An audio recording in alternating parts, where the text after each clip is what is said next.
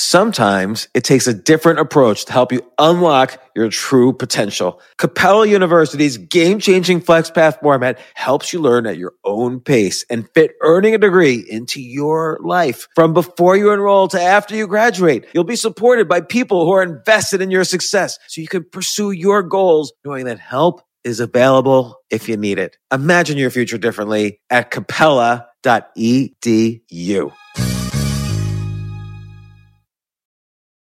So in order to support our show, we need the help of some great advertisers.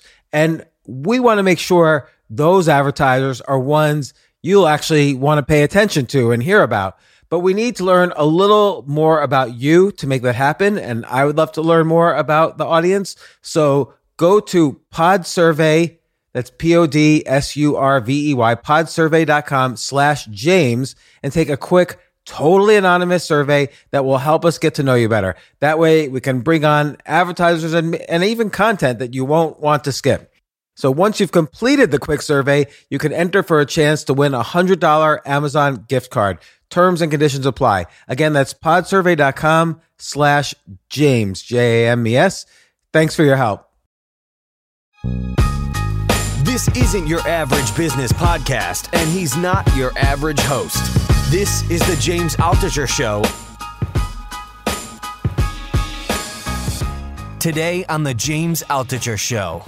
No one, in my view, no one is going to have on their tombstone during the great pandemic of the novel coronavirus, he overreacted. So far, no one can be accused of overreacting. The only negative attribute, I think, in response will be thus far is that we underreacted.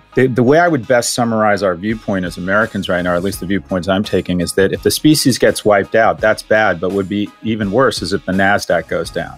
Could it be the case that there's so much quick destruction that we're left with people just on the street expecting the next UBI bill, the next stimulus bill to get passed, and we don't know what to do with these 40 million workers? Like, is there a point of no return if we keep this economy shut down long enough?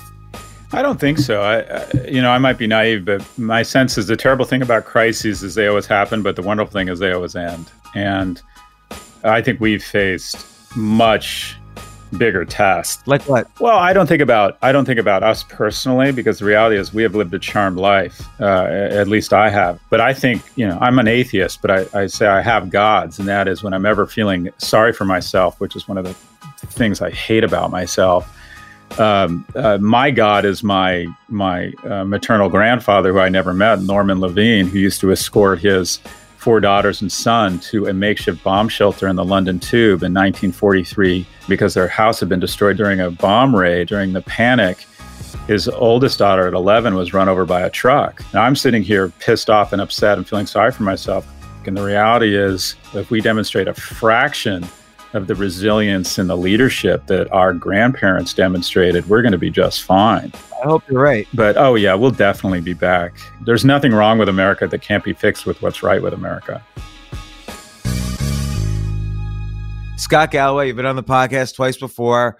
Algebra of Happiness, you're the author of. Great book. Also, a great book that you wrote earlier than that, The Four, The Hidden DNA of Amazon, Facebook, Google, and one other company that I'm forgetting right now. Apple, James. Jesus Christ. Apple. Sheltering in place, taking too much sativa, not enough coffee. Come on, my man. I'm losing IQ points every single day. I'm in place. It's a big bank there. You're lucky. There's a big bank. So how's it going? Like everyone else, it's sort of, none of us have been through anything like this. So it's a mix of feeling blessed because you get perspective in times like this, and interrupted by moments of kind of sheer sort of, I wouldn't call it panic, but just trying to wrap your head in your arms around this. And also greater empathy for those housewives who get in the car, load up all their kids in a minivan, and then drive everyone into a lake. I kind of get it now. I kind of get it. I'm thinking about a minivan. My kids it's as if Iraqi insurgents took control of our household. Sheltering in place with children is not easy. Not easy. But anyways, I have 5 kids. Two of my kids are with me. 3 of my kids are scattered around the world.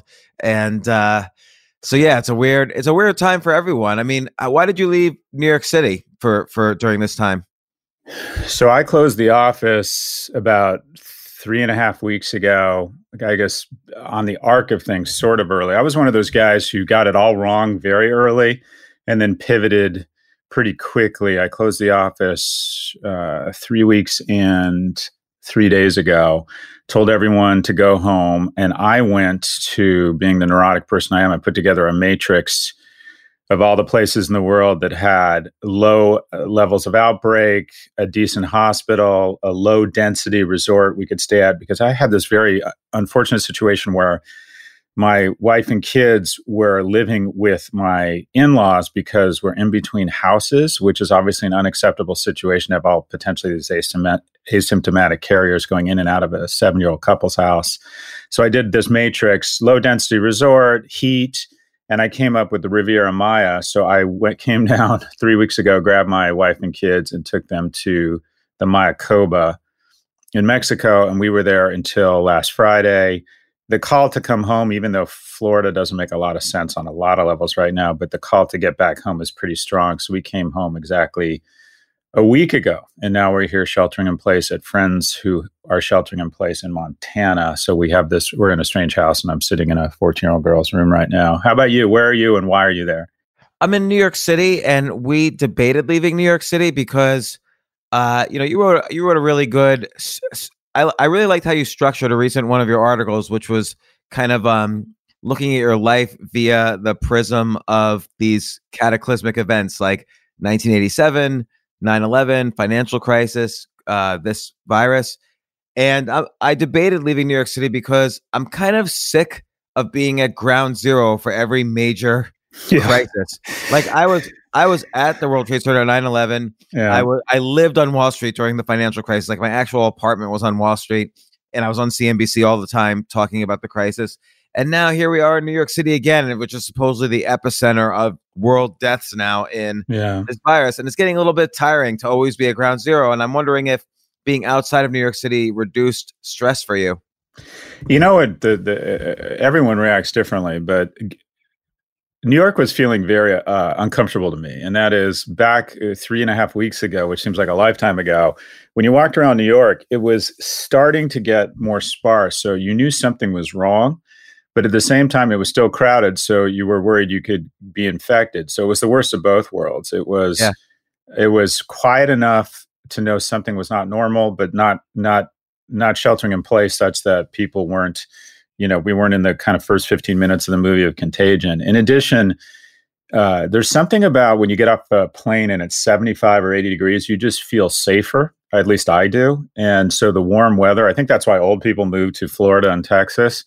There's something about warmth that just feels inherently healthier and safer. So a mix of the vanilla sky-like scenario in New York plus the cold, New York to me felt very uncomfortable. And I told all the kids who work with me, and I say kids because the average age is kind of 24, 26, to get out and get to your parents. I think New York is not a very appealing place to be right now. I feel it feels dystopic to me. What do you think? Yeah, I think dystopic in part because of the right now I saw some statistic that basically on the streets there are 86% fewer people. So let's say instead of seeing 20 people on your block a few weeks ago, you might see 2 people, and even that might be large. Like usually you don't see any people now on a given block. But Central Park itself is crowded because it's easier to be outside in the sun and still be 6 feet away from or 10 feet away from all the other people. But even then, you walk around Central Park and you just stumble upon a whole, like a dozen tent hospitals that have been set up in the middle of the park. And everybody here, because they're so attached to what's going on, everybody here is basically depressed. Like there's this, and every store is closed. Now, you can't tell always if a store is closed because it's forced to be closed, or many businesses now are just simply out of business. Like in the past 3 weeks, I mean, I'm in addition to, the other things I do and so on, I also am a small business owner in the community. I own a bar/comedy club. And so I'm kind of in touch with things going on there. And essentially every bar and restaurant right now in New York City is out of business, even chains. And that'll reverse itself because of these SBA loans are very friendly towards restaurants and exactly these sorts of businesses. So that's going to completely reverse.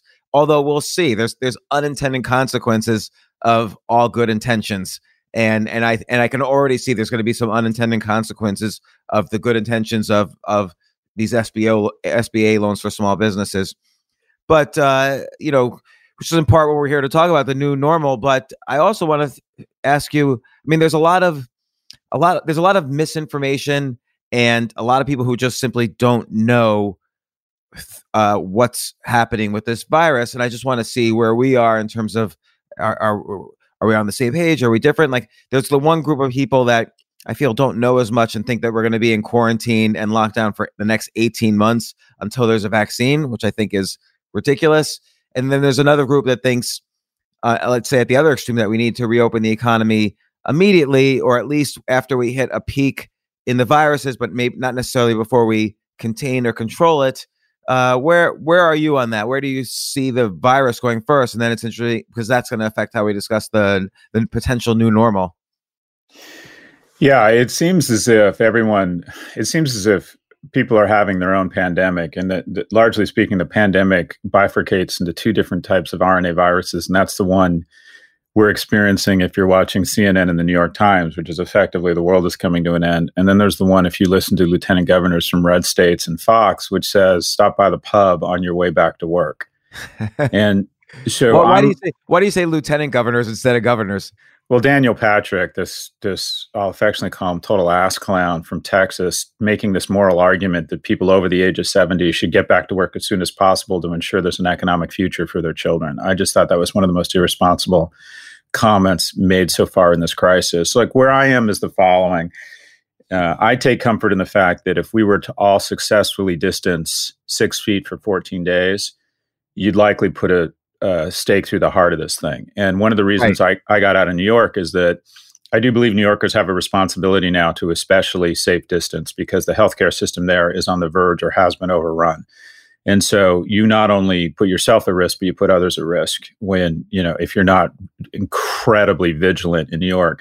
Now, having said that, it seems to me pretty simple that the ones that were the most disciplined, and people call, what I would call mild racism, call Asian cultures compliant, that somehow our irresponsibility, our inability to recognize something we had a heads up on, our inability to apply quote unquote innovation that we boast about, our inability to apply what is the greatest asset allocation in history across healthcare, doesn't seem to have helped the United States. We're now the center. We now have more infections than China, Italy, and Spain combined. We saw it. We had more time to prepare than them. And we like to think that, quite frankly, American exceptionalism would come to bear here. American exceptionalism in this case has been a level of narcissism. Oh, the Chinese are an inferior people, and that those weird, gross, disgusting things don't come here. A place like South Korea, they call it compliance, not competence. They've demonstrated competence in South Korea.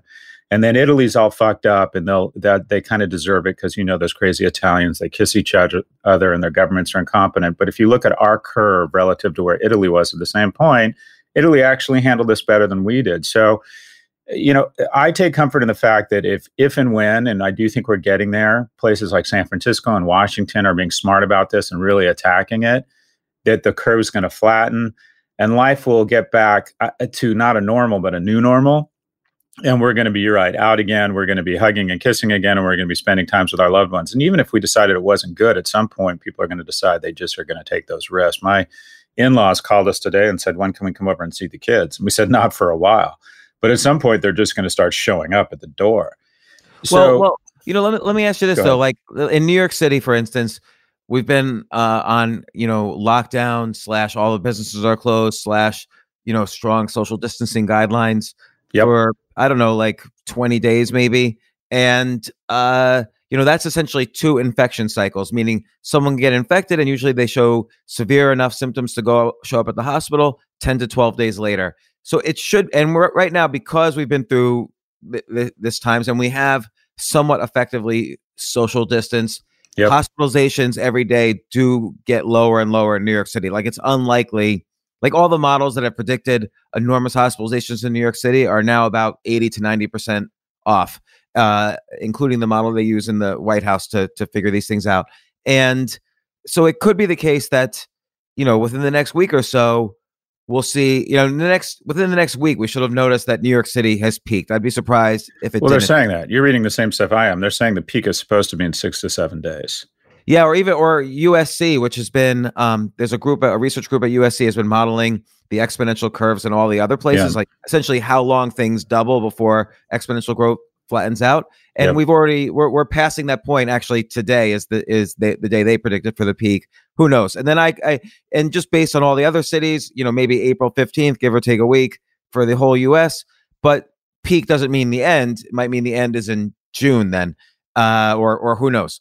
But so do you see sometime between peak, meaning the exponential growth is over and cases are starting to subside? Do you think at that point or near that point we start to quote unquote get back to work, maybe state by state or demographic by demographic? Or do you think the US will wait till the very end of what's considered, kind of like how Wuhan did? I don't know. What I find frightening is, or what I think is true is, I do think that this is a monster. And if Dracula came into town and started killing people and then we injured it, and that's the metaphor I would use right now. I think America and certain cities have been better than others, but generally speaking, there is a nationwide response to this. And if he was injured and leaving town, we wouldn't say, well, let's wait till he comes back. We'd hunt him down and put a stake through his fucking heart. And my sense is this notion that certain cities should get back to work and others shouldn't. It seems to me that this thing doesn't know any borders and will end up in probably at least every major city to a certain extent. And that it just seems that the vigilance here is in my view, no one is going to have on their tombstone during the great pandemic of the novel coronavirus, he overreacted. So far, no one can be accused of overreacting. The only kind of negative, the only negative attribute, I think, in response will be thus far that we, as amongst leaders, amongst citizens, amongst sons, spouses, whatever you want to call it, is that we underreacted.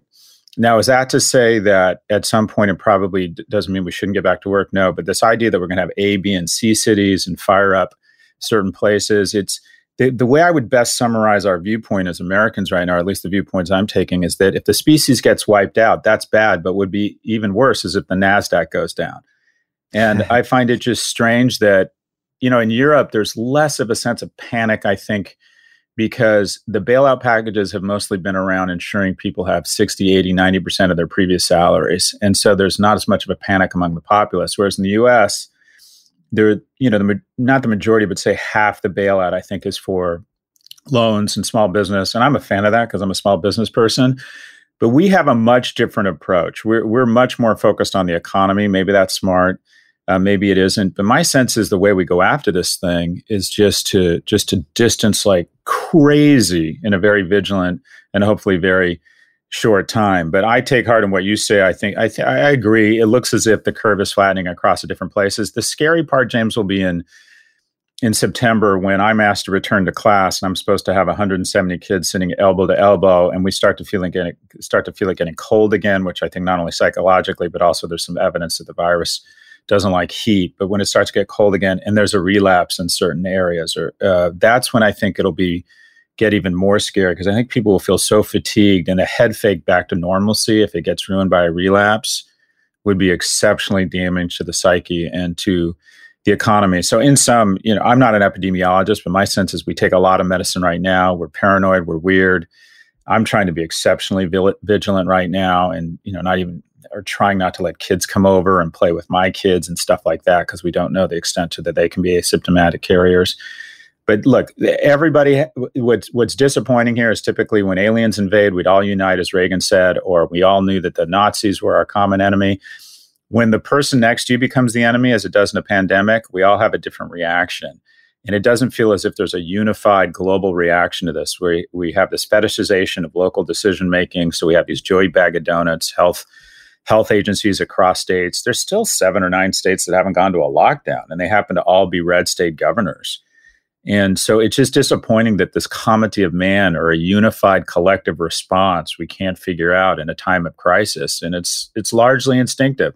An enemy comes over the hill, the guy next to you is your ally. And in a pandemic, the guy next to you is your enemy. So And so what do you ahead. think of the messaging of let's say the president using, this rhetoric of we're at war against a common enemy, this invisible enemy. Do you think that's unifying, or do you think just people are so polarized? Like on the one hand, it's hard to, I think you might have said it's hard to cast blame, one way or the other. On the other hand, I sort of feel like everything's still so partisan that Democrats believe one thing about the coronavirus, Republicans that's right. believe another thing about the coronavirus, and it's disturbing when partisanship, um, governs policy that affects the lives of billions. So, for instance, if someone mentions chloroquine, hey, it's an approved FDA drug, might be worth trying, but everybody on the other side says no, it's not. And I'm just using that as an example. There's like a dozen decisions like that. I get disturbed about that, and that's probably why we can't have a cohesive nationwide policy against this. Yeah, I think you're absolutely right. So it feels as if CNN sees the pandemic as an opportunity to highlight the president's deficiencies, and Fox sees themselves as state TV that's there just to adopt the talking points of the president. And there's nothing going down the middle saying, I mean, I'm not a huge fan of the president. I have a bias towards him, but I think the war footing they've gone on in the last, what I'll call 5 or 7 days, is a good footing to me. I think they're saying the right things finally. Now, the problem is, it just seems to me it was late. And the majority, if you look at the majority of leadership across crises, the U.S. public wants sober data and then a vision for how we get out. What was kind of the communication strategy here was they didn't really acknowledge the problem for a while. It was, this is going to disappear. It's not as bad as we think. There was this constant kind of slow balling and this sort of glossing over, rubbing Vaseline over the lens of the virus. And now they've pivoted to, well, we knew this was coming. We just wanted to be optimistic. And it could have been a lot worse. It looks like it's only going to be between 100 and 250,000 deaths, but it could have been a lot worse. So I think I don't want to say they're on the right footing right now, but I think their communication strategy has gotten a lot better. But I just don't think there's any getting around it. I think the president is going to come out of this deeply damaged. His approval rating is 48%. And people say, well, that's not bad. But if you look at George W., if you look at W's approval rating after 9/11, it was 93%. Even the Argentinian government, the junta government or the military government that was very unpopular in the 80s, their popularity screamed upwards when they decided to repatriate those all-important assets called the Falkland Islands. So in a time of crisis, people have a tendency to rally around their leaders and the flag. But the fact they've only rallied to about 48% either reflects that our partisan divide is just so entrenched we can't get there, or that people on the whole don't approve of the president's handling of this. But even deeper than that, just as a nation, we really have to look in the mirror here. I think there was some narcissism that was damaging for us. I think our notion of us being so innovative, yet we can't seem to figure out things like ventilators and the distribution of protective equipment. I think we're just going to have to take a hard look in the mirror here around what we exactly mean by American exceptionalism. What do you mean? Well, I think there was a general feeling that this wasn't going to come here, that we're better than those backward countries that have wet markets, that we can handle this, and that our healthcare system is the best in the world, that we won't have this same sort of damage or collateral damage. And I think if you'd said, will America have a tough time figuring out a way to get enough ventilators up and running, we would have said, of course not. We make electric cars and smartphones and photo sharing apps that 2.5 billion people use. I think that our response here around just general technology and the distribution of that technology hasn't been what I'd call robust or reflective of the most innovative, what is supposed to be the most innovative supply chain and technologically sophisticated economy in the world. It doesn't feel as if, I don't know. I don't think our marks here are going to be that strong, whether you look at the slope of the curve, the infection rates.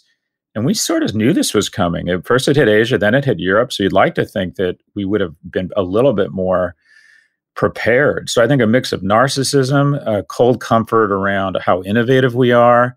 And I just think, I don't think the administration or leadership here has been very coordinated. They've been giving V-Day speeches instead of D-Day speeches. And I think that has hurt us. I think the footing they're on most recently is helpful. But I think in retrospect, when we look back on how we handled this, we're not going to feel very good about it. I agree with you, and I think also there's going to be, and then of course we're tangenting a little bit from the discussion of the new normal, but this is important also. I think we're going to look back and, like you say, not only is there the narcissism of America, which is built up over 200 years of frontier thinking, but there's also this increasing partisanship. I sort of feel like, and this is totally a tangent, but I sort of feel like I miss 2012. Because in 2012, you had Obama versus Romney in the election. And I felt like you could reasonably say both are intelligent people. You might not like issues from one or the other, but there was like a real debate of ideas and how you want a country to move forward. And there wasn't sort of this disdain and disgust for people on the other side. And right now, everything is so polarized. Like, I consider myself left of center, but I feel like people who are kind of mainstream now, further from center, view me almost as fascist, even though I've been left my entire life. And I think that's going to be part of the analysis of this as well. But given all that, given that we have this stimulus package in, which is, I don't think it should be called a stimulus package. I think it should be called a Band-Aid, because you still need to resuscitate you can't stimulate a dead patient, so you have to resuscitate the patient at some point. And maybe this pushed back the point where we need to resuscitate. It doesn't have to be early April. Maybe it could be early May. Maybe it could be early June, because it's not as if people are eager to spend so much money right now. You could kind of keep things somewhat on pause, maybe, although maybe many businesses will go out of business. What happens next? You've discussed a little bit the new normal on your blog and so on. I've thought about this. I'm just curious about what's next. How do we get out of this? So the honest answer is I don't know. I can speculate. Generally speaking, this is worse for the economy than coming out of war. And there's a few things. If you look at the majority of the great pandemics, or whether it's the Black Plague or the Spanish flu, and that is, when you come out of a war, there's a shared sense of victory and optimism. We won. And you go in and everyone unites and says, all right, we know the way forward because we're the victors. We're going to rebuild. There's a Marshall Plan. Our enemies become our allies. There's a unified vision because one party won. And we know what to do. We know to rebuild Berlin and Tokyo. And we all sort of willingly or unwillingly kind of join hands. In a pandemic, there's generally a lack of optimism. It's more like, okay, we fucked up. The reason why people don't talk about the Spanish flu that killed so many people in America is we're ashamed of our response. We became very feral. We hoarded. Our healthcare system was overrun. There were people dying on the streets. So we just don't talk about it a lot because we're sort of ashamed. And generally speaking, both wars and pandemics favor labor over capital. And you're already seeing that now. A lot of people are evaluating these buyout packages or these bailout packages by, are people getting paid not to work? And also the people who are working are flexing their muscles and showing power. And as you see, a lot of these workers are going on strikes and highlighting how badly labor has had the shit kicked out of them in the last 30 years when people are forced to go to work so they can make $9 an hour. So generally speaking, there's a rebalancing back to labor from capital.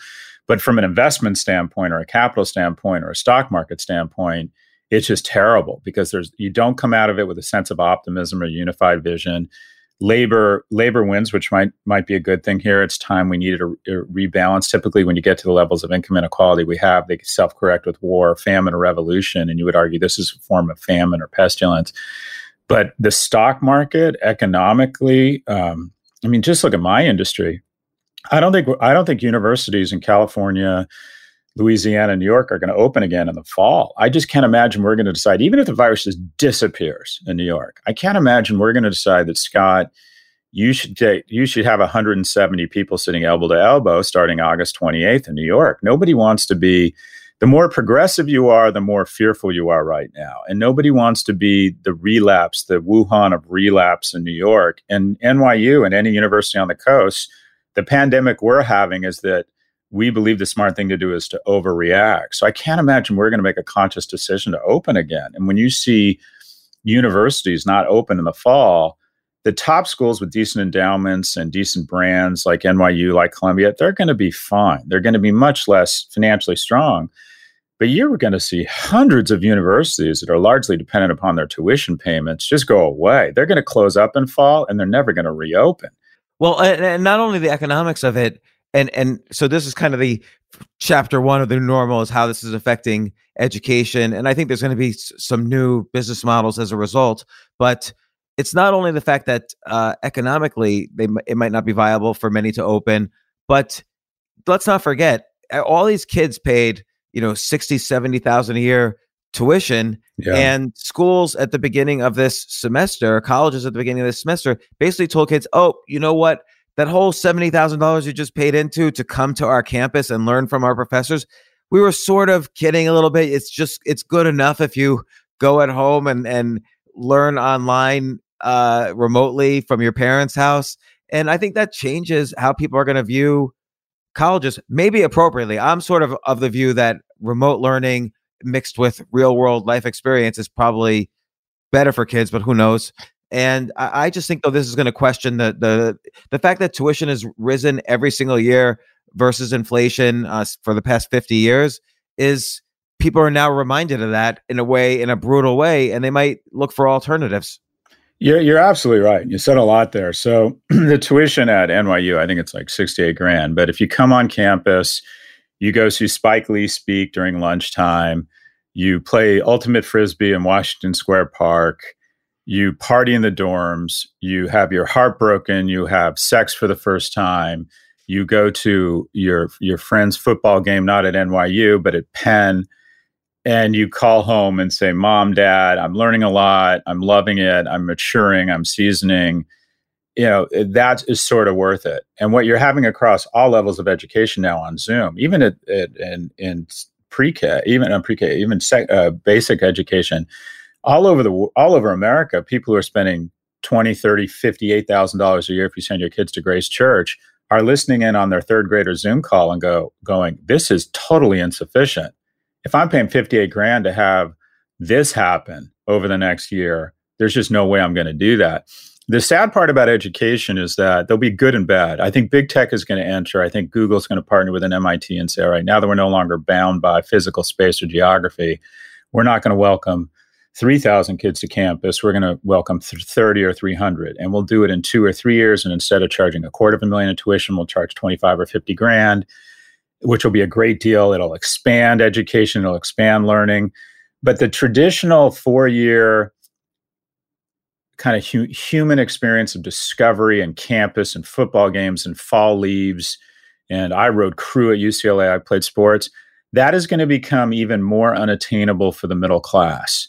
There just won't be many kids like myself who come from the household of a single mother as a secretary that'll get to share in that very humane experience. So what we'll end up with, I think, is we'll end up with a small number of academics who are world-class and earning 3 to 10 times the money. You'll have some administrators who have product management skills doing better. Everyone else in academia will make a lot less money. We're going to see an expansion of learning and vocational via new technologies such that a lot more people, quote unquote, learn. But it'll erode our humanity in the sense that a lot of kids are no longer going to have access to that incredibly joyous self-awareness experience called the traditional college experience. I think it's going to go away for a lot of people.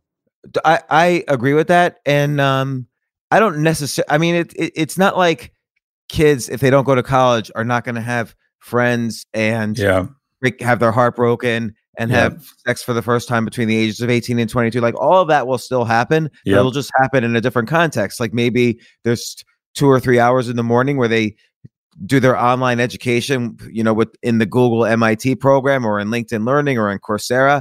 I like your comment about masterclass in your blog post that who wants to take classes from celebrities. But I do think some kind of online learning is sufficient to match the college learning, particularly per dollar. And then I kind of think kids find their real world experiences regardless of whether we send them away to college or they're out in the real world doing things. I think there's going to be some upside. There's going to be more opportunity for more kids to learn skills to be competitive in our economy. But mean, I'll give you an example. I was in a fraternity, and people say a fraternity, that means you're a white jerk or whatever, an elitist. There were really wealthy kids in the fraternity. There were really kids who came from economically disadvantaged backgrounds. There were kids that were gay. There were kids that were closeted and gay, and then there were heterosexual. You developed a sense of exposure, living with people and interacting with them and experiencing these things with them and touching them in large groups, all rallied around some general notion of learning in a safe, joyous place.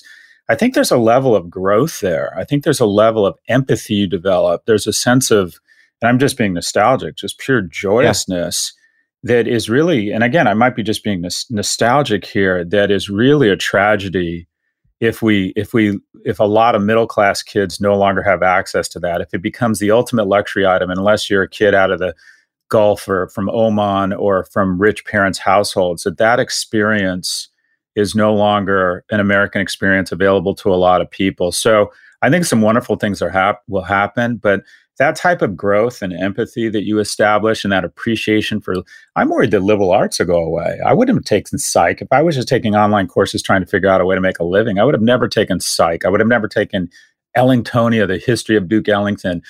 I mean, maybe I shouldn't. Maybe that shit's just wasteful and we're no longer in an era where we can afford that. But if big tech comes in, and it will, you'll have a deflation and an expansion of education, which is a good thing. You'll have millions and tens of millions of people learning. That's a good thing, just as more people have a smartphone in their pocket or have access to more information via Google. You'll have the majority of, you'll have an absolutely vanquishing of hundreds of thousands of academic jobs. Couldn't happen to a nicer group of people. We've stuck our chin out. I work with one of the best faculties in the world. A third of them should be put on an ice floe. Not only are they expensive, but as they become less relevant, they get angry and become obstructionist and have a viewpoint and opinion simply because they're desperately barking for relevance. So couldn't happen to a nicer group of people. The problem is that what you'll have is a tremendous increase in stakeholder value that will go to disturbingly few organizations and people in terms of actual monetary stakeholder increase. And we'll also, just like as big tech has sort of overrun different things, I think there'll just be a loss of humanity and joy around the thing. So it'll be a series of trade-offs. We're about to get wildly disrupted in higher ed. We have asked for it. We've raised our prices faster than inflation, as you've pointed out. There are now textbooks that are $800 or $900 because we can, because we have these duopolies. Every city has a duopoly. There's NYU, there's Columbia, there's UCLA, there's USC, there's Berkeley, there's Stanford. Now that will no longer likely be confined or be able to constrain based on geography, it'll be a great in many ways. Technology will center and expand learning, but you're going to have, I think, a generation of leaders that don't have the same, I would call it empathy, for lack of a better term. And I'm just glad I got to get the experience I received, because I don't know if kids from my background are going to have access to that. And as you said, there's just going to be so many unintended consequences here. We have no idea how this might manifest itself. So anyways, interesting times. I agree, though. I don't know is almost the best answer for any question in this, but we're just speculating. Yeah. And as you pointed out in your excellent post on this, it's not that things are going to change, is that things are going to accelerate. 100%. Because what was not viable was tuition expanding faster than inflation every year. That yep. in a sense yep. is the core of the income inequality gap. You can argue is that, some students graduate with $200,000 in debt, and upper class students graduate with $0 in debt, and tuitions keep growing. So that over generations has created this enormous income inequality gap. Aside from how CEOs are paid and so on, it's kind of this generational thing. And I don't know, we'll see. I agree. When you and I went to college, it was a little more affordable, and we were able to get that experience without worrying about, well, how am I going to pay this off afterwards, which is now kind of clouding a lot of the joyous experiences that many young people have. And, you say you might not take Ellingtonia, but if classes are much shorter to take, and I mean, I take online classes even at this point, things that interest me. So, it could be that education just becomes this ongoing thing. Like I took a few years ago, before Yuval Harari came out with the book Sapiens, I took his course on Coursera. It was a fascinating course. And so I've learned a huge amount on online courses, but it's not a social experience. It's not the experience you and I had as kids. So I'm wondering, and maybe this is jumping the gun a little on it. I'm wondering with each, and we'll talk about other categories in the new normal, but for instance, remote learning and online education, one thing you think will happen is the combination of large tech like, Google teaming up with MIT, maybe Amazon teaming up with, I don't know, Princeton or Carnegie Mellon. And I wonder if there's other business models in online education. So for instance, we're used to the concept of a degree. You pick something that you're going to focus on, and then you're able to say to future employers, I have this certificate approved by this accredited institution that I'm able to speak intelligently about biology or computer science or whatever. And I wonder if there might be an opportunity for a kind of cross school or cross platform accreditation. So let's say you want to study something very specific, mobile computing, so programming for Android and iOS or whatever. Now, there might be a course at Code Academy, a course at MIT, a course at Khan Academy, a course at LinkedIn Learning, and all together that equals a quote unquote degree or certificate in mobile computing.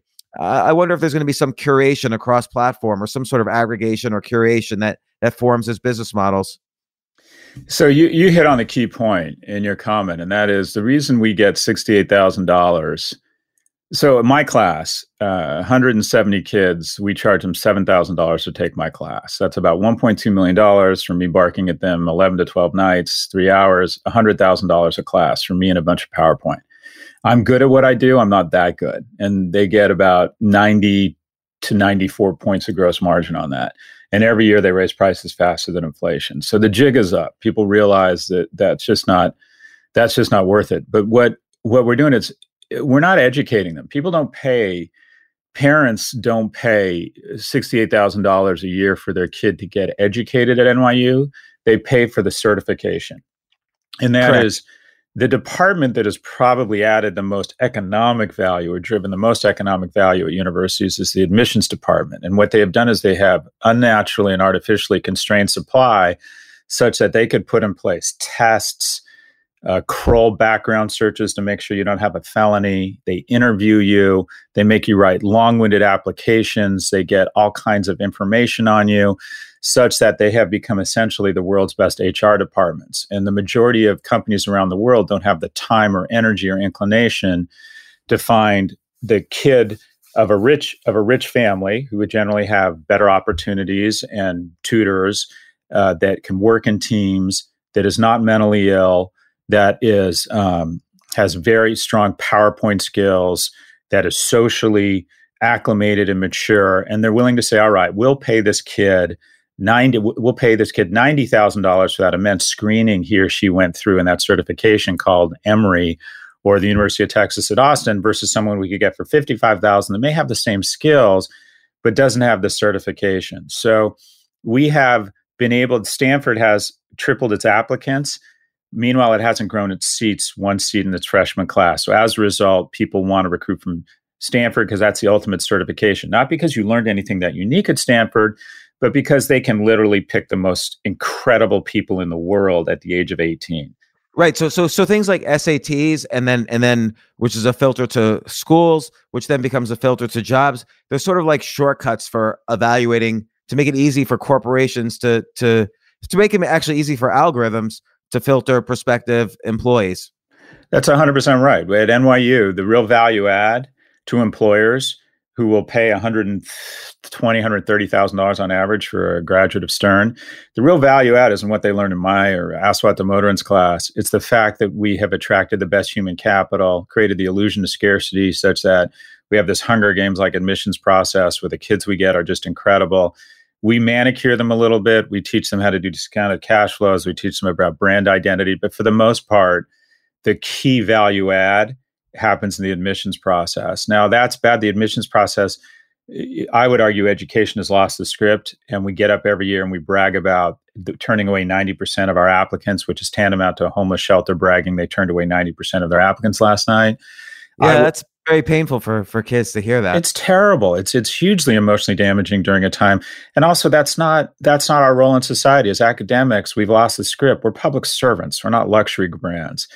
And the fact that we have constrained admission, the head of admissions at Harvard said we could have doubled our freshman class and not sacrificed any quality. And so the question then is, well, with a $38 billion endowment, why aren't you doing that, boss? We need to dramatically expand the certification, the experience, the number of people who are going to attend college. And to your point, technology will probably enable a lot of that. But it's going to be a different type of experience. It's going to reformat the entire category.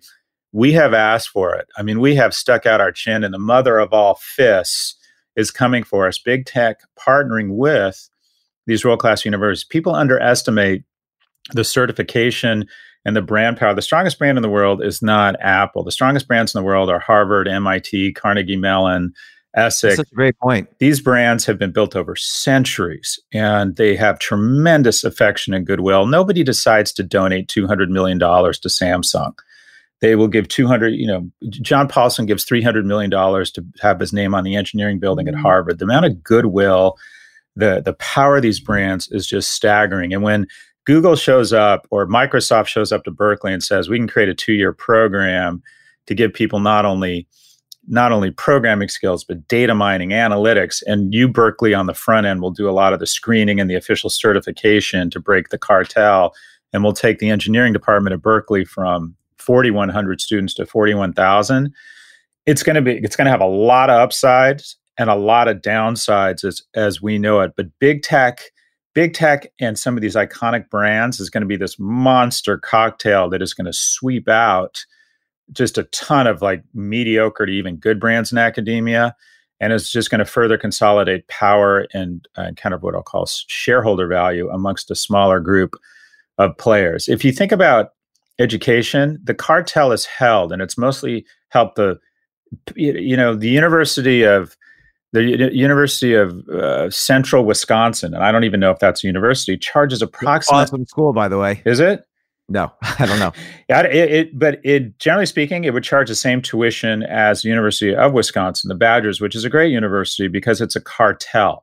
That cartel is about to be broken apart, and without that pricing power and that scarcity, you're just going to see a ton of universities go away. So MIT is going to expand their enrollment from 20,000 to 200,000, and who wouldn't want to go to MIT if they can? They'll charge lower rates.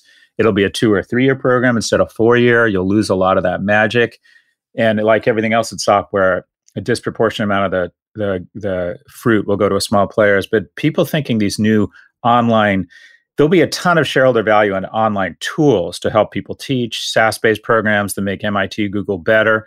But the notion we're going to have a bunch of standalone organic universities making a ton of money, I just don't buy it. I think the brands are just too powerful. That's interesting. So you think still, if you're an employer, you're not going. If you get 2 resumes and one says, "Oh, he's taken, Java, C++, object-oriented programming, at all these online schools," versus this guy had a B average at MIT/Google. You think still they'll go towards the MIT/Google employee and pay more? Double E woman who rode crew at Dartmouth.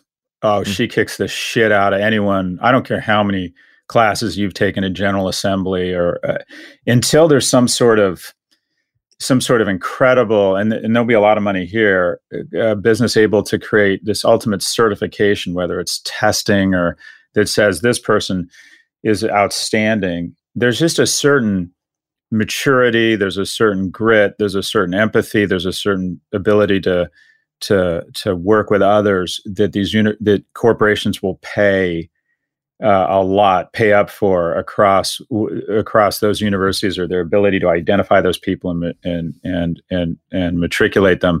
There'll be a lot of opportunity, but the real big money will be partnering with universities. Apple partners with Bocconi to create this incredible program around design or UX. There's just going to be these cocktails of this chocolate and peanut butter of Google and Georgia Tech. I mean, my gosh, who wouldn't want that certification? Well, and by the way, it's not like Google has to only partner with one college. That's right. It could be that Google blesses its brand on 50 colleges, and maybe that's where the cross-platform learning happens. So, I could take this class at Georgia Tech online because I like this professor, and I could take this class at NYU because I want to learn from Scott Galloway, and it's all blessed by Google. Well, that's the key, is that these guys could slip in. And that's actually an interesting insight, James, is that going back to the notion, the key attribute here that results in all the margin is certification.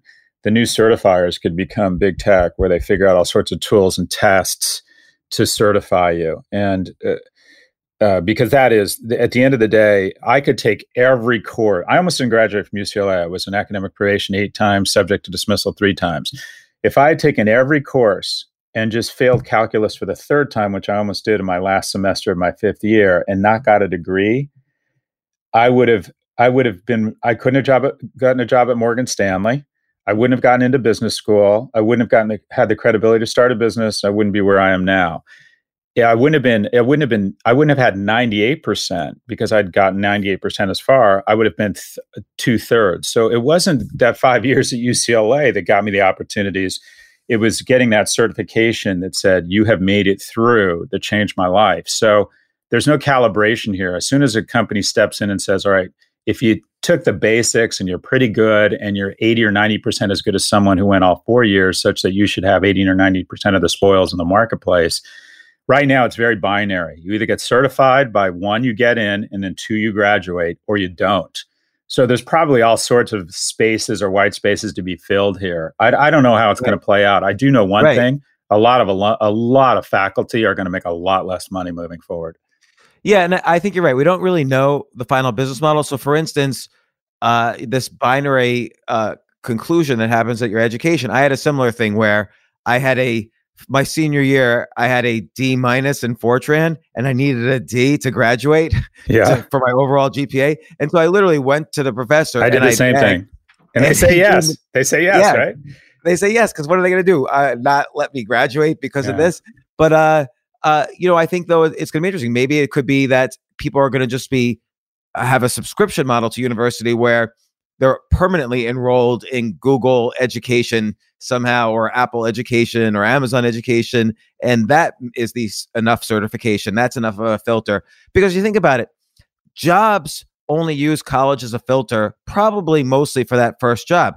After that, like if you worked at Morgan Stanley, if you then wanted to work at let's hypothetically say a hedge fund, people will care where you went to college, but they'll really care more about that you were at Morgan Stanley. Or it used to be the case that, for your second job, people looked at, it was a big benefit if you worked at Procter & Gamble or General Electric. So then you learn marketing and management skills in the real world. Now it's better, instead of working at Procter & Gamble, it's better if you work at Google. Oh, he's coming from Google, he must know something. Oh, he's coming from Amazon, he must know something. So the brands have changed in terms of the second job, but there's still that, I never really thought of the effect of brand on getting, the second or third job, but it exists as well. And, I wonder, that whole environment's going to change. And I think there's going to be business models around it that we don't really know yet. Well, it's a $10 trillion industry. It's the most, other than healthcare, it's the industry most ripe for disruption. The general trend will be what I refer to as dispersion. And that is, we have leveraged geography and duopoly status in every city to constrain supply and maintain ridiculous margins. And we're naked. When people start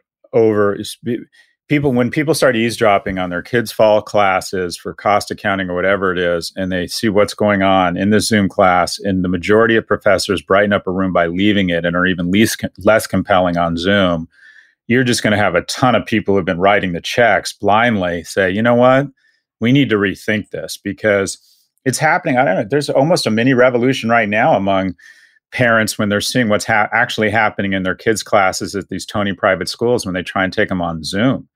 There's a near riot across some of these private schools when parents see how these schools have not adapted to online learning. Like, let me get this. You want me to continue to send in the same tuition payment for this? So it's going to be fascinating. It's about time. And I'm excited and both scared to see what happens here. And I worry that it just, as you said, it doesn't change trends as much as it accelerates them. The biggest and best brands get more powerful and stronger, and the certifications only become more and more important, and it results in even greater income inequality and even more spoils aggregating. If Google MIT partner and offer 500,000 slots, they'll get them, and they can charge half the price and deliver the same margins to both universities. And then who's going to go, for God's sakes, who's going to go to Fordham? It's just, you'll see a small group of brands just aggregate the vast majority of the spoils. And the profs and the administrators who get who have an opportunity to get into that information economy will do incredibly well. But the other 700 business schools, I could describe NYU Stern as one of the 15 top 10 schools. We'll be fine because we'll be one of the aggregators. But what about number 45? What happens to them? So look, tremendous destruction in jobs, ton of spoils to a few players, deflation and egalitarian spread of information across a lot of consumers, which is great. But what we saw play out across media because of Facebook and Google, what we're seeing play out across retail with Amazon is about to happen in education. Let's stop to take a quick break. We'll be right back.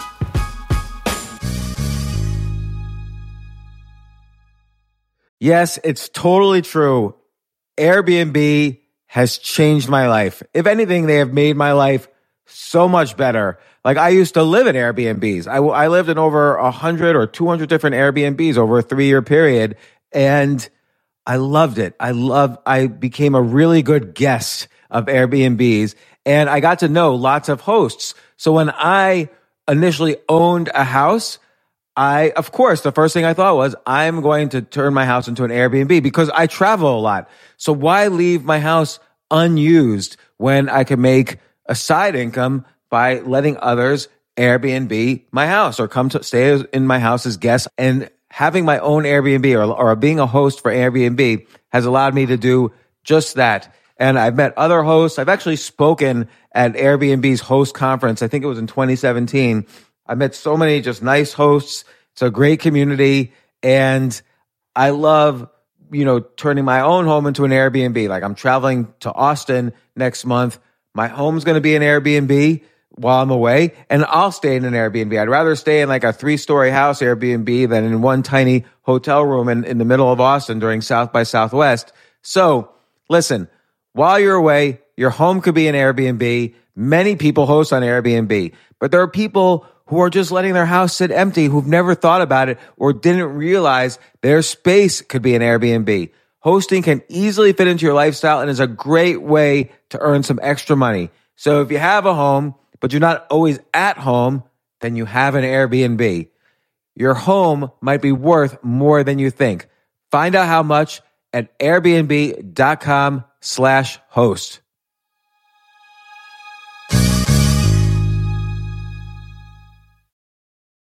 Daylight savings time is starting up again. Okay, podcast is over. That's all you needed to know. But why do we have daylight savings time? Answer: to give us more daylight from March through November. By setting your clocks forward, it may feel like there are more hours in the day when we initially start daylight savings. But if you're hiring, it doesn't necessarily help you find qualified candidates for your roles any sooner. There's only one way to do that: ZipRecruiter. And right now you can try it for free at ZipRecruiter.com/James.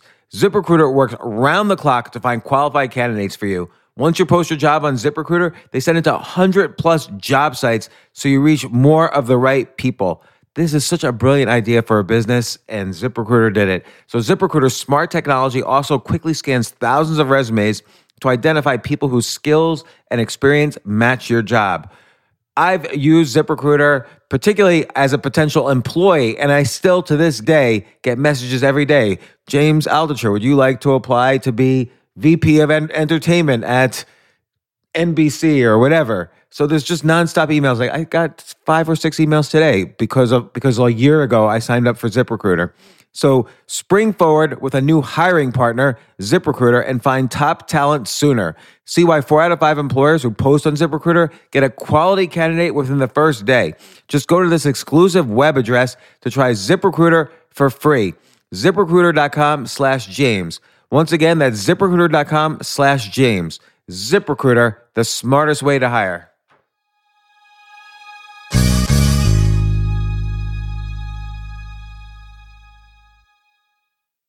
Hey, listen, men's health is important. Men act all cocky and like they don't need anything. But the reality is, as you get older, there's some things you need. And it often feels like we're too busy to take care of our health problems. Like I'd rather do anything than go to the doctor or the dentist or the pharmacy or whatever. But now you don't have to waste your time if you use Hims. Hims, H-I-M-S, Hims is changing men's healthcare by providing simple and convenient access to science-backed treatments for erectile dysfunction, hair loss, weight loss, and more. The entire process is 100% online, so you get a new routine of improving your overall health faster. Jay, you listening to all this? Yes, I definitely gonna use Hims from now Not on. that you need it. You're young and healthy. James, I'm 35. You're getting there. You might need it. Who knows? But if prescribed, your medication ships directly to you for free and in discreet packaging. No insurance is needed. You can manage your plan on the Hims app, track progress, and learn more about your conditions and how to treat them from leading medical experts. Start your free online visit today at hims.com/James. Can you imagine that? There's a whole section just with my name on it. hims.com/James. That's how much I am representative of the kind of person who needs Hims. That's HIMS.com/James for your personalized treatment options. HIMS.com/James. Prescriptions require an online consultation with a healthcare provider who will determine if appropriate. Restrictions apply. See HIMS.com/James for details and important safety information. Subscription required. Price varies based on product and subscription plan.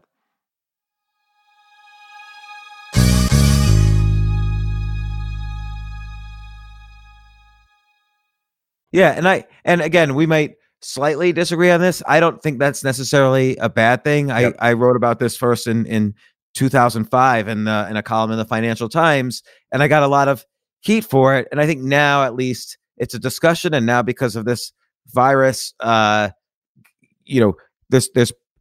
looks like it's going to happen sooner rather than later, where there's going to be some disruption in education. And that could be very fortunate to the next generation of kids because they won't spend as much, hopefully, and we'll have to see what happens. But I think one theme of what we're talking about, though, and you mentioned the word geography, essentially the new normal is going to be, my guess is, and I'm curious what you think, the new normal is going to be defined by the word remote.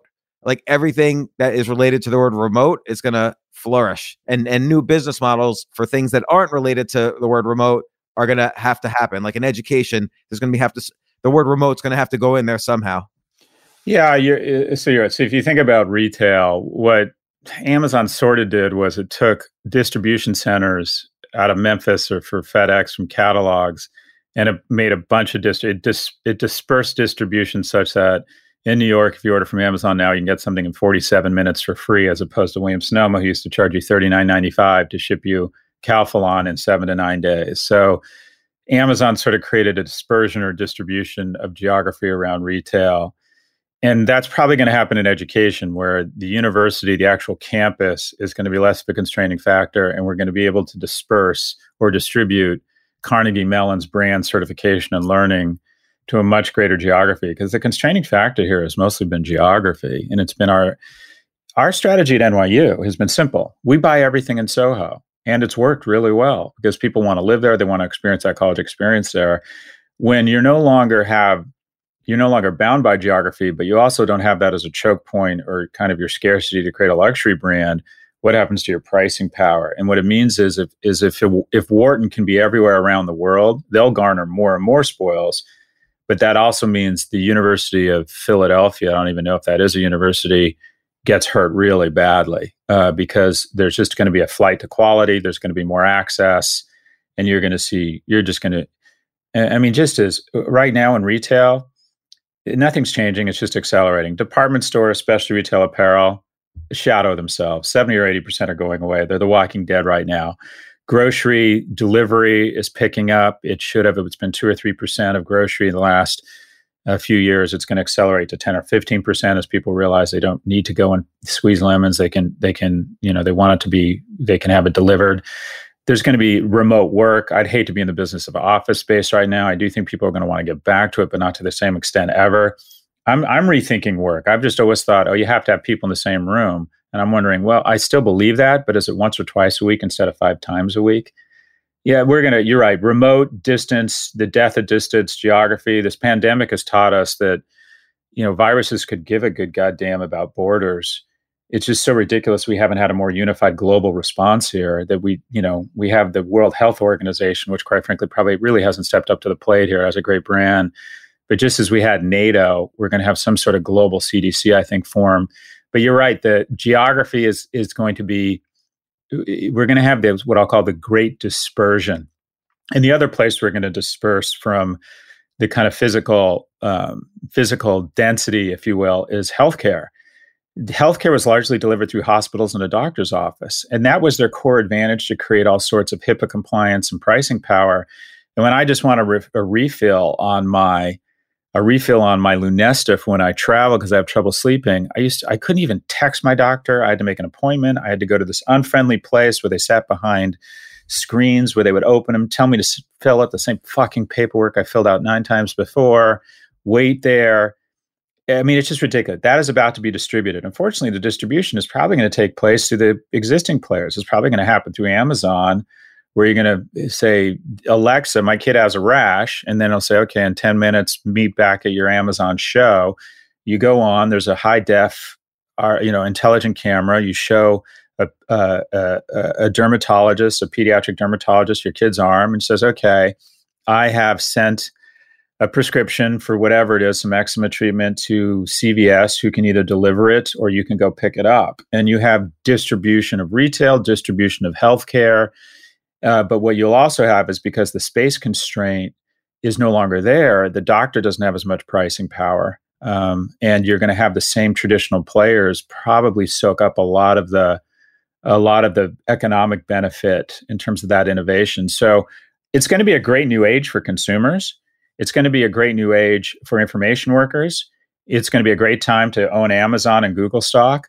But we're going to see the same trends around income inequality, second and third tier players go away, the same density of monopolies. I just see it accelerating. That was a lot.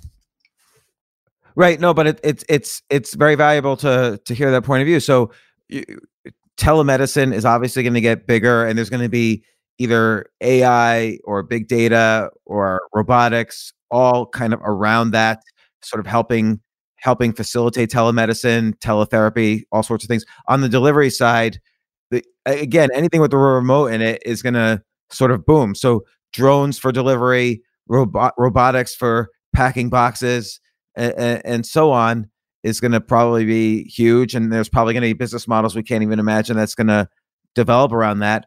What about content? So right now, content and recreation. So right now we go to movie theaters, we go on cruises, we travel to business meetings, or we travel for vacations, but we also watch content online. And you can't even imagine that being larger, except it's going to get larger at this point.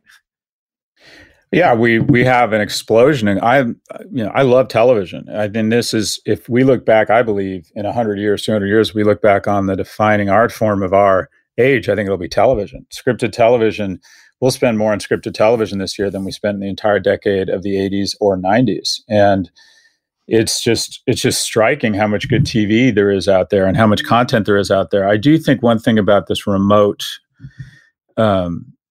aspect or trend that you brought up and what's happening across media right now is I'm in the midst of my podcast Prop G launched, did really well, and I started getting approached by networks about doing a TV show, like a business review show. And what's interesting is, since we started the conversations and now, the budgets have been cut remotely or cut drastically. They're saying, all right, instead of ordering 6 episodes at $500,000. We want to order 10 at 100 or 150 grand because we're going to shoot it from your home. And what we're finding, we mean the media network is media industry, is that, yeah, you know, Anderson Cooper from his basement isn't as compelling, but it's compelling enough. And that all the money we were spending on production values. So back up, fastest growing analog brands in history, fastest $0 to $1 billion were Old Navy and Southwest Airlines. What was their algorithm? 80% of the Gap, 80% of Delta Airlines for 50% of the price of the Gap or Delta Airlines. 80% of X for 50% of X is the gangster cocktail to accelerate.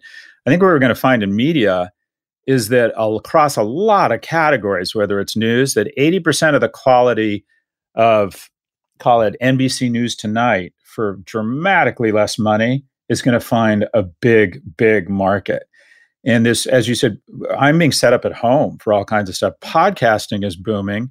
And I think we have a huge acceleration, and both you and I are doing this from home. We don't need to be at a studio. The sound quality probably isn't as good as it was a few weeks ago. I was posting on YouTube. I'm no longer doing that.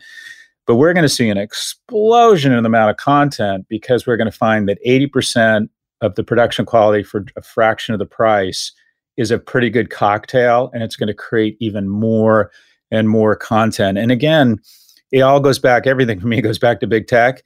You develop tremendous emotional connection with content. Your NPS score on your cable provider is 4. Your NPS on Netflix is 60 because you think of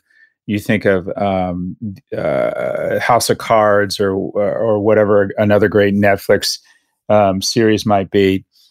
So the big tech guys have said, let's create that emotional connection and cement it with content. And even if it costs us $5 billion, we're Apple, and if we get another 2% upgrades on our iPhone 11 or whatever it is because of content, because we can give away the morning show, it's worth it. So even that industry, you want to talk about an industry that's about to get the shit kicked out of it or be reformatted.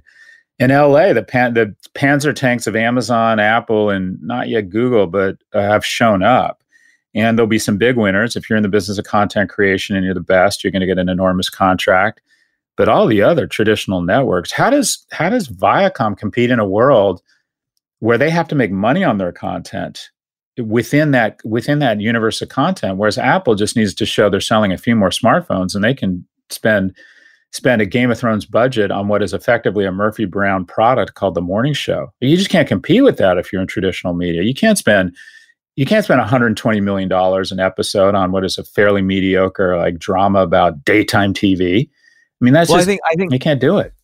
I mean, I think what will happen though is people will be talking, content companies will be talking to people like you and say, and apply this 80-20 rule that you were just, you basically apply the 80-20 rule to content generation and enjoyment. So like you said, Anderson Cooper at home is maybe 20% of the work and infrastructure and facility as when Anderson Cooper is in the studio. And yet Anderson Cooper at home is going to still provide 80% of the value. So there's this 80-20 rule of content where people are going to be willing to, it's going to be kind of this merger of traditional television and the quality of that with YouTube, where you're seeing there's an insanely entertaining things on YouTube that don't have the brand power of an Anderson Cooper. It doesn't have the kind of brand strength of a CNN behind it, but it's just as entertaining, even though it's rough around the edges. It might be 80-20 squared to the 64-4 rule, where just 4% of the input creates 64% of the output.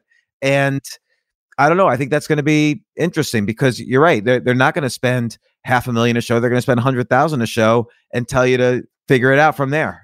Yeah, and they'll sponsor. What they'll do is they'll get to pilot 5 shows, and because there's a certain X factor in all of this, and they'll get to pilot 5 shows and say, all right, we'll pick the winner, and then the winner gets to increase their budget, as opposed to taking these huge risks up front. It'll be a way of being more thoughtful around capital allocation in terms of investing across risk-adjusted budgets. But content is now. Hollywood's been featureized, and that is content is now a feature of a smartphone company. It's a feature of an e-commerce company, whereas HBO was spending $75 million for every Emmy, and Amazon has to spend $350 million. So you think, well, Amazon's media group must be unsustainable. No, it's not. It's the other way around. HBO is unsustainable because Amazon can afford to spend $350 million to get an Emmy. And slowly but surely, they'll start taking people from HBO and the traditional players. They'll bring their cost per Emmy down. And before you know it, they'll have quality content at twice the investment. But they can afford it because if retention around Amazon Prime goes from 88% to 92%, that results in an incremental $2.4 billion in annual recurring revenue valued at 10 to 15 times because it's recurring revenue. So it's accretive to them, whereas the traditional players just can't make those types of investments. I see just as that kid saw dead people everywhere, I see the monopolies getting stronger everywhere. I just see how this all benefits a small number of players.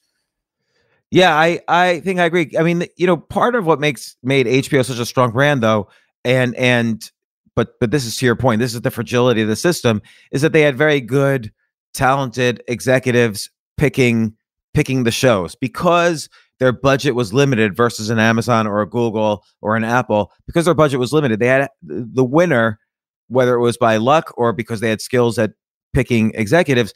The winner were the ones who had the best executives picking content. So HBO was probably the best. And as you pointed out, other people started hiring executives from HBO. So Showtime, HBO's biggest competitor, their CEO for many years was the former head of marketing at HBO. Viacom, their former CEO used to be the CEO of HBO. People at Universal, people at Netflix, HBO kind of spread their executives around the industry to create original programming everywhere. Even the CEO of Starz was a former CEO of HBO. So I think that's what will happen is that, the talent gets dispersed, but then these places that have infinite money to spend combined with slightly better talent among their executives is able to produce some things that are just as good quality. And nobody remembers anyway the bad shows. They only remember the good shows. So it doesn't really affect the brand of Amazon to put out 50 bad shows and one good show, because everyone will just watch the good show and they won't even remember the bad shows. And you're right. I think that's like you said, I think that's a trend that's already started and it's going to just accelerate now. Yeah, in 10 or 20 years or sooner than that, when they write cases around culture, HBO will be ground zero because HBO was able to create a culture of creativity that created breakthrough world-class content on a fraction of the budget that these other guys are having to spend to get half the quality.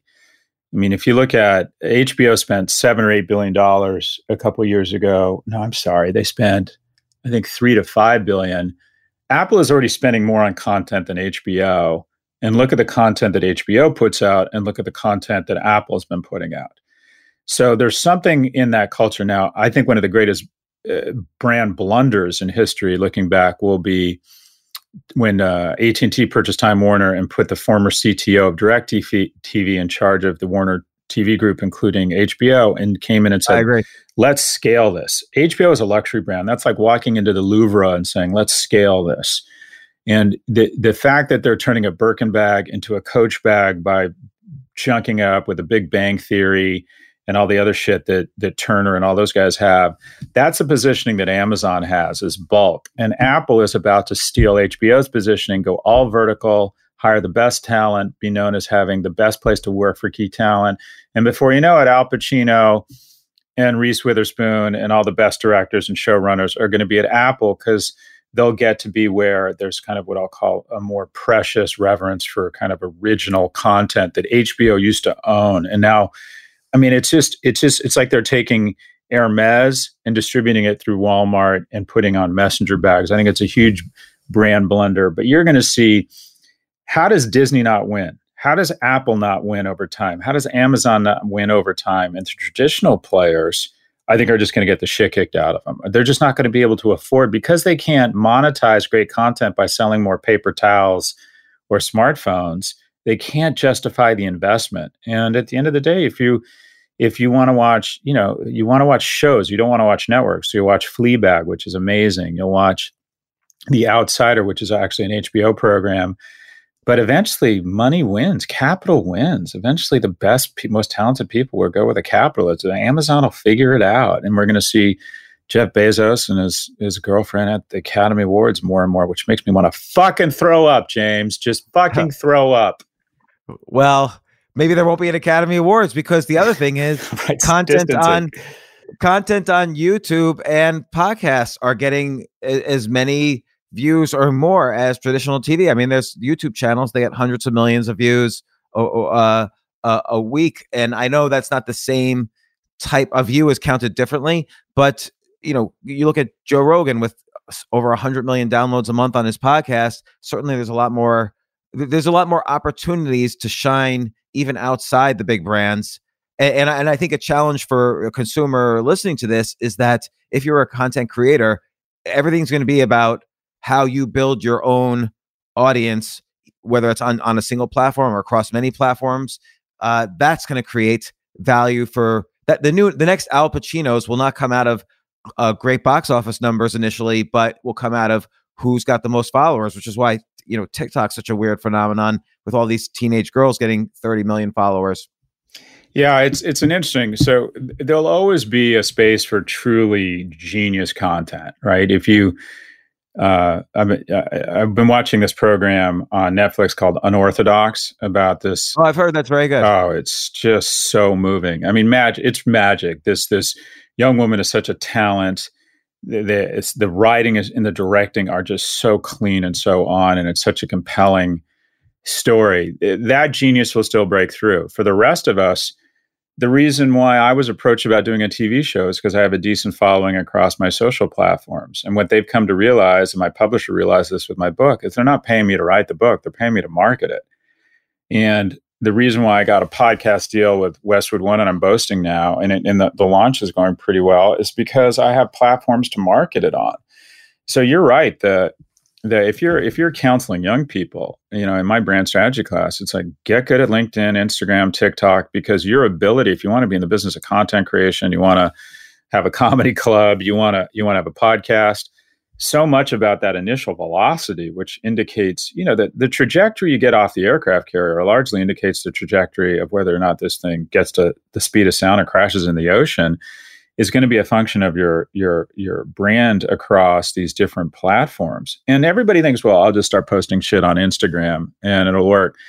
I know you've done this. I have made a massive investment the last decade in Twitter and LinkedIn and YouTube. And it is a pain in the ass. And it has been every day I'm trying to find interesting shit to put out on my networks and invest, and I don't see an immediate payoff. It's a definition of brand building. You don't see any payoff the next day, but over time, if you're disciplined about it, your brand just gets stronger and stronger and stronger, and you can use that brand as a halo to launch different products. But absolutely, these kids who are getting good at these platforms are going to have such an advantage, because pretty soon, in any type of content creation, publishers basically I'm looking for professors to teach sprints. I'm doing an online startup called Prop G. And the professors I'm looking to do these next online sprints, we look at their social following. And it is really difficult to find academics who have any sort of academic credibility, but have over 10,000 followers on Twitter. It's just weird that they just haven't embraced these mediums. But yeah, these are the new brands. Or they're not creating good, unique content. It's a skill to create. It's a skill to figure out a platform, and then it's a skill to figure out what's your voice on that platform. So it's the same difficult skill as learning how to be a good writer. Most people just can't sit down and write a novel for the first time and say, oh, I'll use this. I'll be great at this platform, the writing platform. It doesn't work like that. There's a skill involved. A great TikToker is different from a great YouTuber, is different from a great writer, and they're not easy. And I think, in these past 10 years, along with building your brand, I'm sure you realize that your voice on these brands, on these platforms has changed, and you had to learn how to have a voice that fit the platform, and that was uniquely yours, which you did, which you succeeded in doing. It is really interesting. The platforms, and it's taken me a while to figure this out. I can tell what platform someone has discovered my content based on the way they greet me. If it's somebody a little bit older who is also an academic, also an author, they come up and they want to have a longer conversation. They want to set up coffee and really talk about a concept. That means they've read one of my books.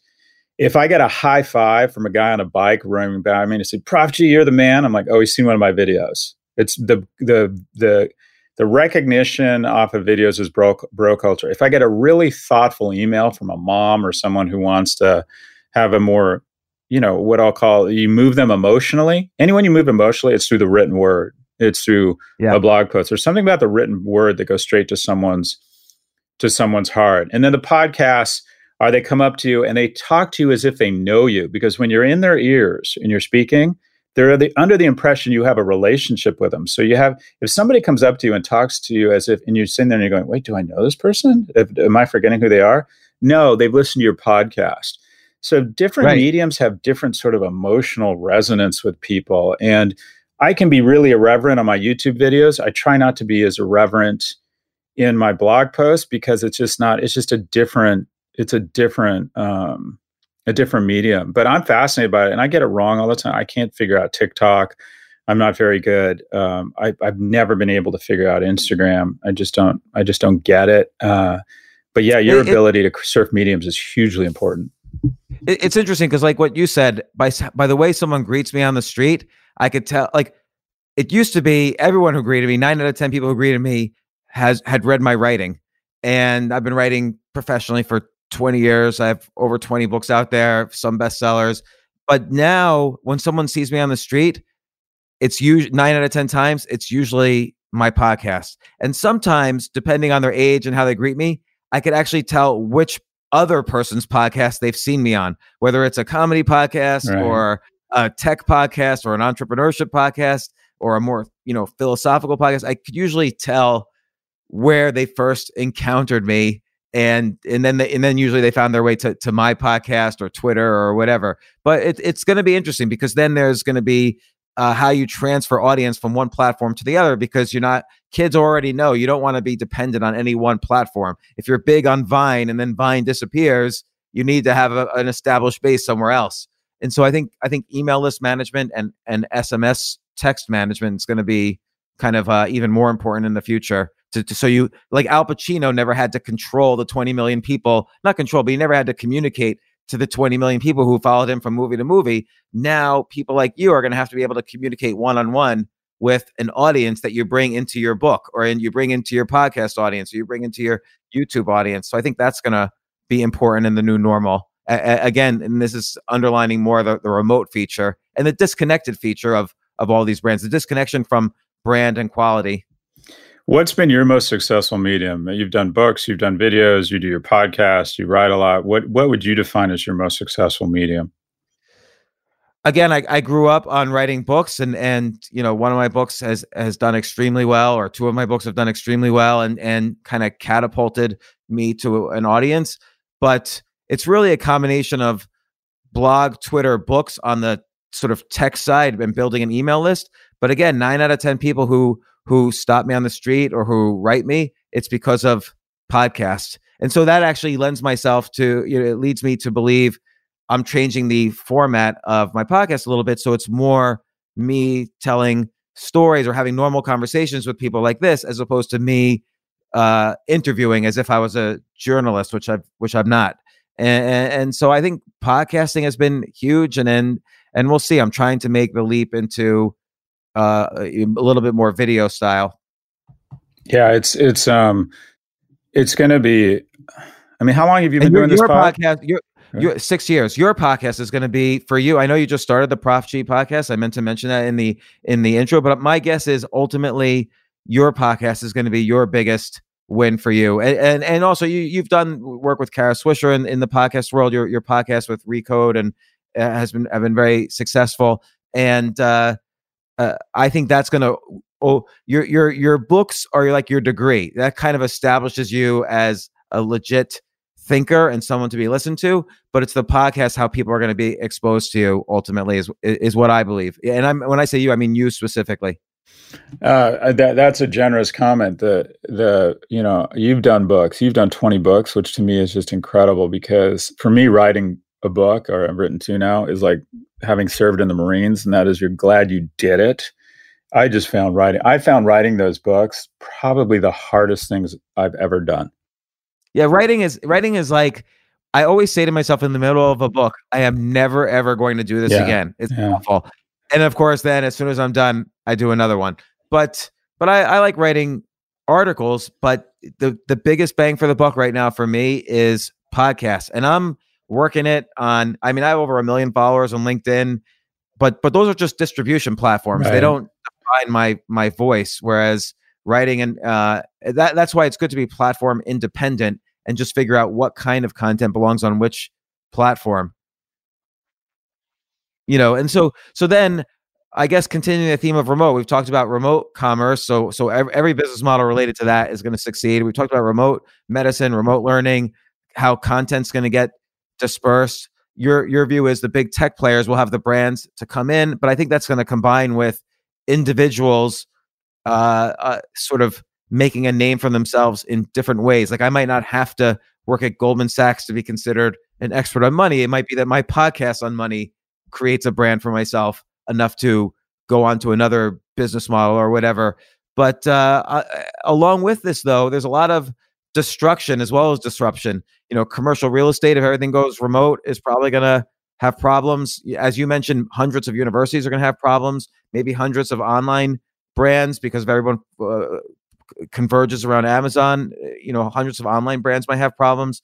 There's going to be remote work. So anything relating to, virtual meetings and conferences and so on is probably going to be big, but that's going to end the need for event spaces, really.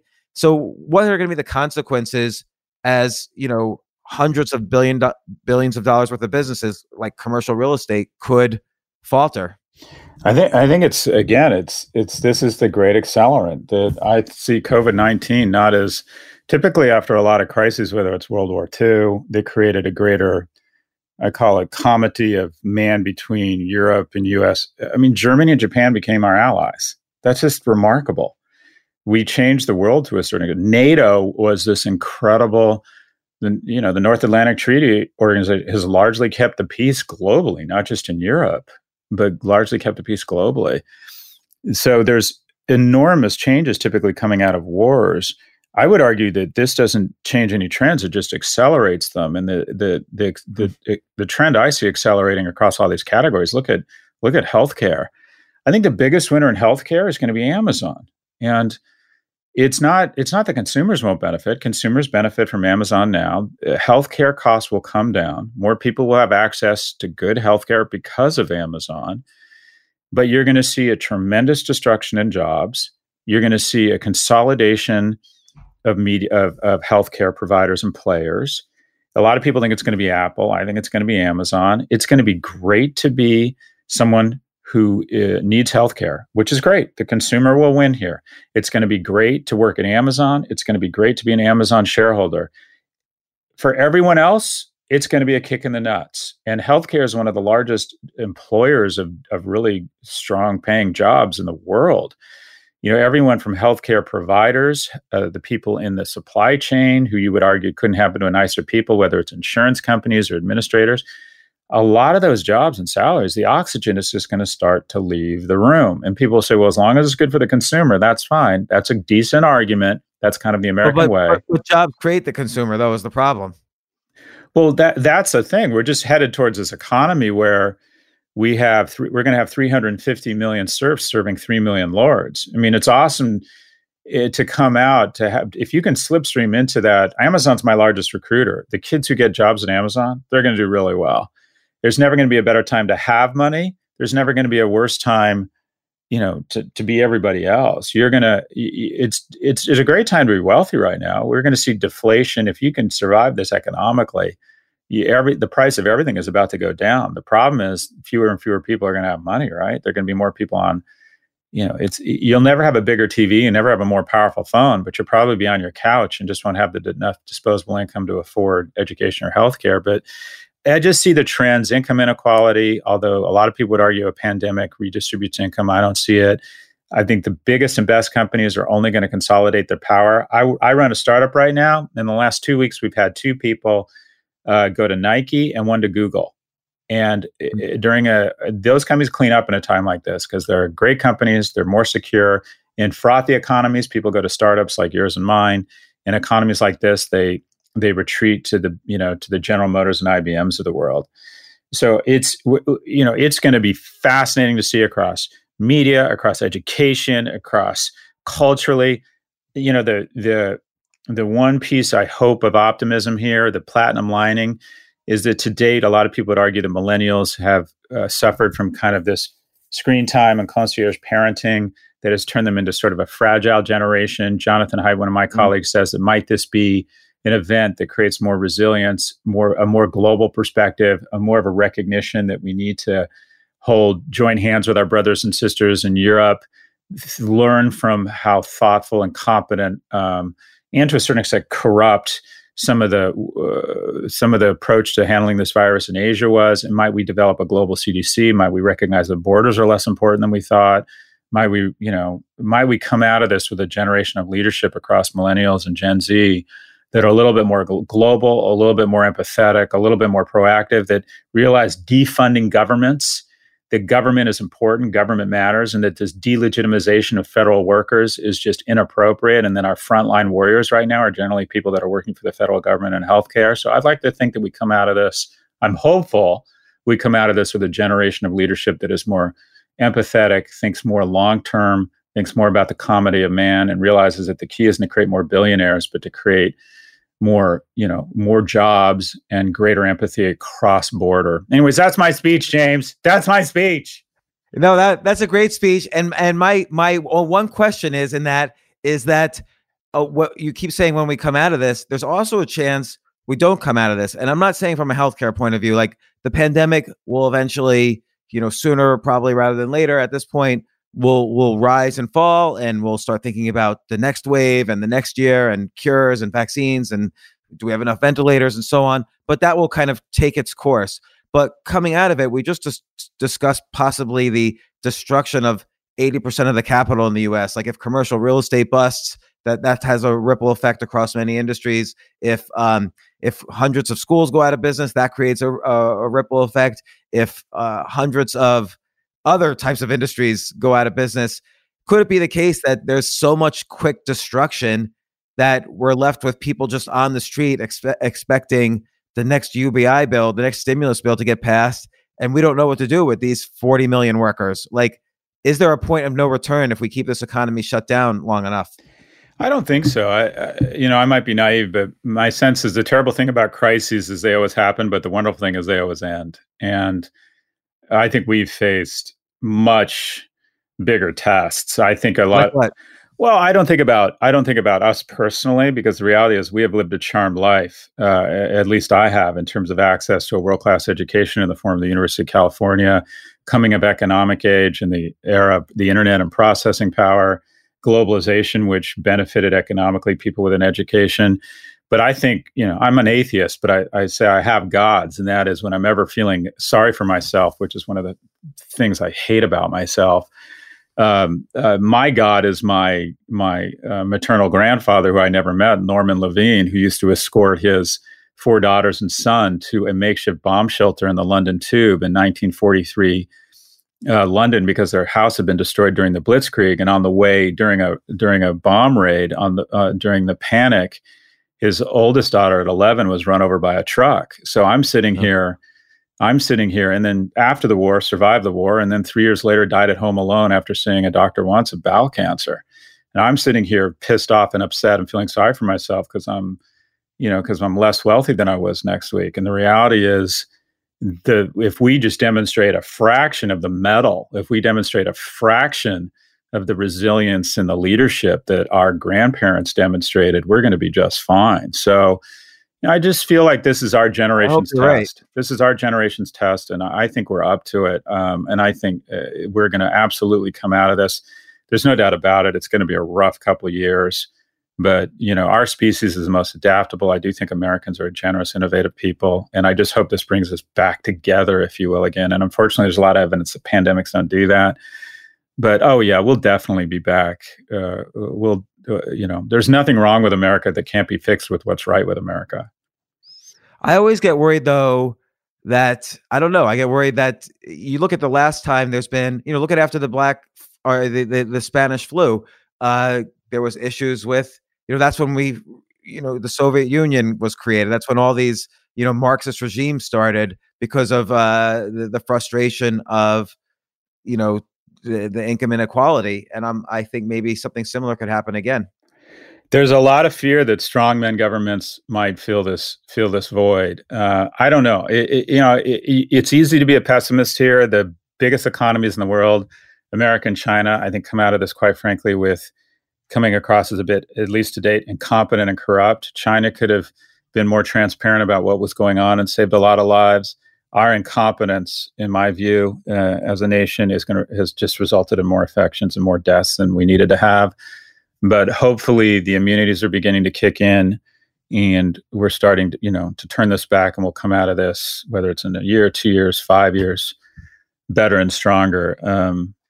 So if you were to give advice to either a 21-year-old or 22-year-old just kind of leaving college and trying to figure out what to do as we emerge from this weird cocoon of coronavirus, or you were giving advice to a 45-year-old woman just laid off from her job wherever, and it's unclear if that job's ever going to return, well, what would you say as they should focus on and for rebuilding or for building? That's a really difficult question. I think, I mean, it sounds weird. Cut your costs, cut your burn. Look through it, right? Because there's gonna be less consumerism, I think, too. I mean, we always say, "Oh, consumerism bounces back," but I'm not so sure it'll bounce back so quickly. I agree. This time, cut your costs. I mean, there's just sort of concentric circles. You got to make sure you're all right. Don't be afraid to ask people for help.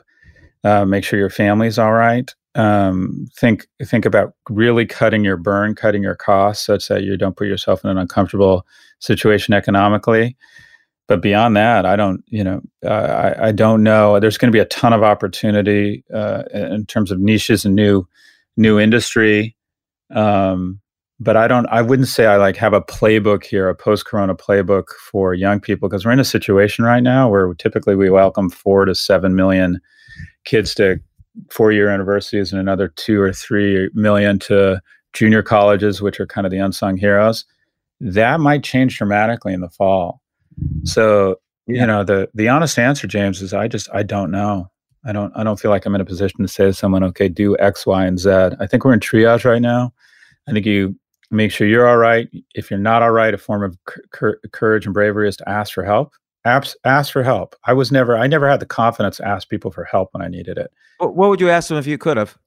Oh, when my mom died, I didn't get on with my life, and I thought of myself as a master of the universe, and I didn't. And I kind of woke up 2 or 3 years later, post my mom's death, and I was still, I don't want to say a mess, but I just hadn't moved on with my life. Don't be afraid to reach out and ask others for help, whether right now you're struggling economically or emotionally, or just feeling depressed or down or scared. I think the ability to reach out and ask people for help, such that you can get to a good place and start helping others, I think that's a form of courage or bravery that I did not have when I was younger. So now when I'm not feeling like having a great day, I tell my wife and family, I'm struggling today. And they're really good at adapting around that. And then they'll tell me the same. And I reached out. I'm now in a position finally in my life where I can get off my heels and onto my toes. So I sent out a message to my company saying, does anyone need help? And I was blessed that a couple people reached out to me and said, I do need help. And I was in a position to help, which felt wonderful, made me feel very masculine and strong. And I know you're not supposed to feel those things anymore, but I like feeling those things, and it made me feel great. So I think reaching out for help when you need it. And then if you are in a position of feeling pretty good or feeling strong or in a good economic position, getting off your heels and onto your toes and helping others, it feels wonderful, or providing comfort to other people. It's like, for me, it's like about time. And then I think a ton of opportunities are going to emerge out of this, and hopefully things get back to some sense of normal. But yeah, I don't think there's a specific playbook other than right now distancing 6 feet for the next 14 days. Yeah, I agree. It's funny, just to close this off, I do agree that if everybody just stayed in a closet for the next 14 days, the virus is eliminated from the planet. It's done. Yeah, it's done. But we're trying to do it, and no one's really doing it. Not even in China or South Korea or wherever. So just humans can't do that. And I think this gives a lot of food for thought about what this new normal is going to look like, and even the conversations around this, what those should look like, rather than being partisan. Look at reality, focus on how things are going to get dispersed either to individuals or the big brands. And there's going to certainly every industry that relies on you being at a specific place at a specific time is going to go away. And, it's going to be very interesting. But Scott Galloway, Professor Scott Galloway from NYU, which hopefully will still stick around. By the way, Scott, I remember 40 years ago, NYU was not in the top 15 of anything. And it's to the credit of the administrators there that it became such a top 10 school. So that's to your point about how administrators are still going to have value. Did I lose everyone? So the internet is breaking down also. That's the new normal. It's like too many people are binge watching Breaking Bad right now. I don't know what's going on. No, but this has been happening. Is that but you were on a roll? I think you were about to wrap us up. Yeah. So I'll start again.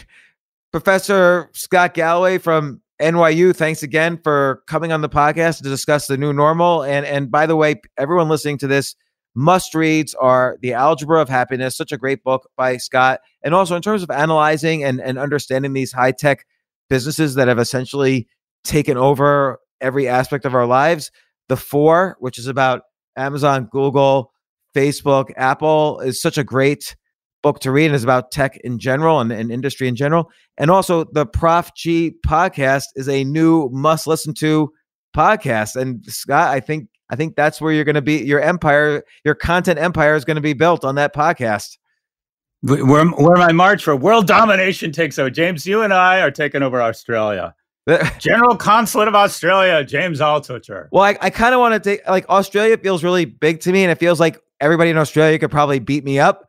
I'm thinking more like a Micronesian island, like maybe Tonga or something like that, where I just all I need to do is buy their UN vote, and then I have power.